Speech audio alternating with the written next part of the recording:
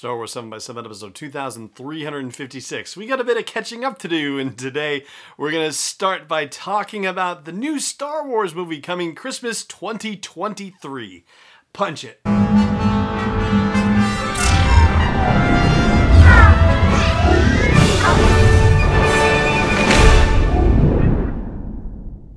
Hey Rebel Rouser, I'm Alan Voivod and this is Star Wars 7 by 7, your daily dose of Star Wars joy. And thank you so much for joining me for it.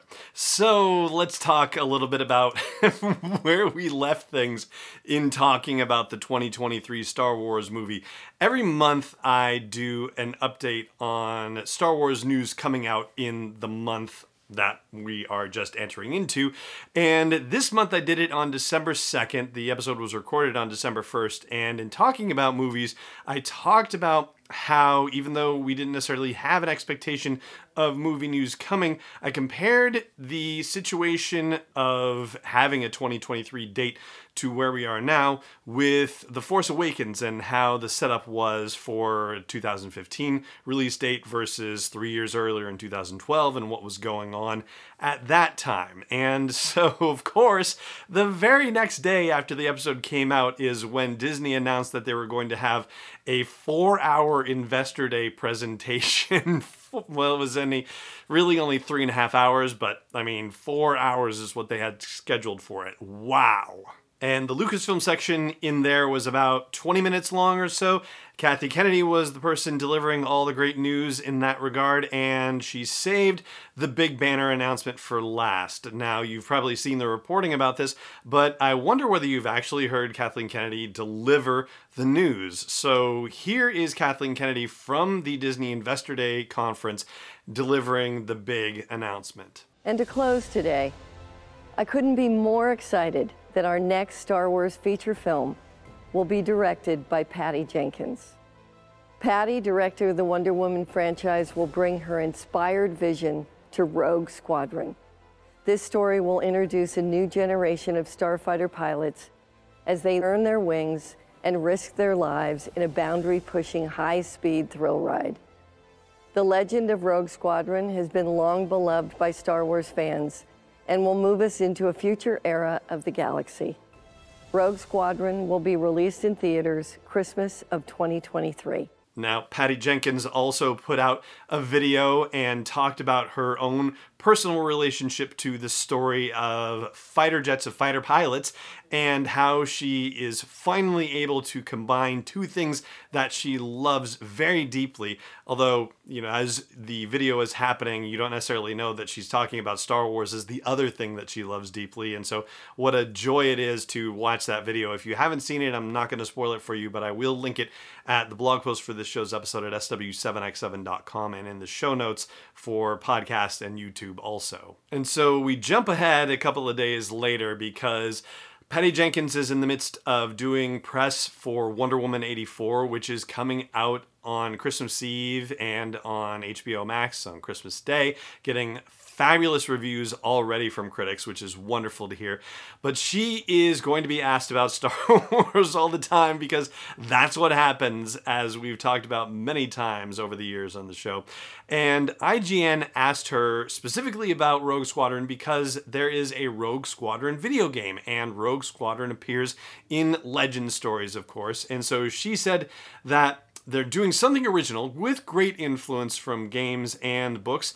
There's a lot of things being acknowledged and understood about the greatness of all those things, but yes, it's an original story and I'm so psyched to do it. That's what Patty Jenkins says about any connection to previous Rogue Squadron media that exists. And most recently, she talked with Collider about the story, and she was asked about who is writing it, if she's writing it, if somebody's writing it with her, and she said that there is a co-writer, and she says, I want him to have his own proper announcement, so I'm going to wait until that comes out. So, it's a guy, or at least, based on the pronouns, it seems that's the case. We'll see, obviously.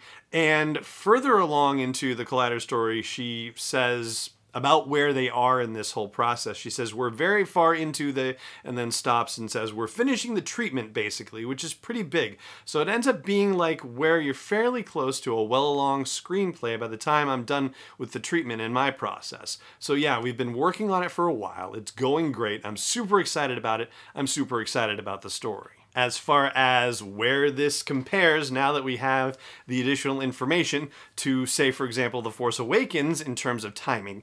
And the reason why we're talking about The Force Awakens is because that was the first movie. And I'm not saying that Patty Jenkins has a franchise here necessarily, or a series, if you will. Maybe she does, maybe she doesn't, we don't know. But Force Awakens started a brand new movie, basically, from scratch, new development, new everything. That's basically what Patty Jenkins is going to be going through. And so that's why the comparative. So knowing that she has been working on this for a while, which means that she has been in consultation with Lucasfilm about this, the thing that we talked about earlier this month about how The Force Awakens had a conceptual team working in advance of having a screenplay, and they were working as early as December of 2012, 3 years before the movie came out. Well, that is certainly possible under the current circumstances. A creative team could already be at work doing sort of pre-production, if you will. And as I mentioned in the earlier December episode, J.J. Abrams came on in January of 2013, so we're already ahead of that curve, with Patty Jenkins already being announced as a director and already being on board for possibly multiple months prior to this, and also in the midst of a treatment which is a significant step toward a fully fledged screenplay, and that is also months ahead of where The Force Awakens was, with Michael Arndt coming on board in roughly February, March of 2013. So they're already ahead of the curve on that as well. Now, there's one bit of reporting that I thought was kind of interesting, and I can't remember where I saw it, but I want to mention it and I want to flag it in comparison to something that Kathleen Kennedy said in her presentation. Before I do that, though, a quick little promo for my own purposes, if you will. The YouTube channel for Star Wars 7x7 is approaching 500 subscribers, and it would be amazing to be able to reach that milestone by the end of the year. So if you are not currently a subscriber to the YouTube channel and are checking out the show via video, I hope you will consider smashing that subscribe button, as they like to say on other YouTube channels. And if you're catching the audio version of this, but you just didn't happen to know that I do this on video as well, and you are interested in what my facial expressions might be like while I'm doing this, or you want to see the Star Wars Barbie dolls that are in the background right now, check the show out at youtube.com/SW7x7. Funnily enough, SW7x7.com/YouTube will get you there as well. Thank you so much for considering it, and thank you so much for helping me get to 500 subscribers there. So I saw reporting talking about Rebel fighter pilots, and that struck me as a little bit odd because, yes, I know Rogue Squadron really is about the rebellion. That legend goes back to Rogue One, of course, and to Rogue Squadron as we saw them in The Empire Strikes Back. But Kathleen Kennedy specifically said that it will move us into a future era of the galaxy. And that's a very specific phrase. And so it makes me think that we are jumping ahead past the rise of Skywalker, which obviously is not rebellion, and who knows whether it's actually resistance. It could still be resistance because they are still having to clean up after the First Order with everything that happened. Yes, they tried to shorthand it a bit by saying that the people are uprising in the galaxy and showing a bunch of First Order Star Destroyers blowing up and stuff. So it could possibly arrive in the aftermath of that, but it sounds like a future era of the galaxy means that they are jumping a generation ahead of that.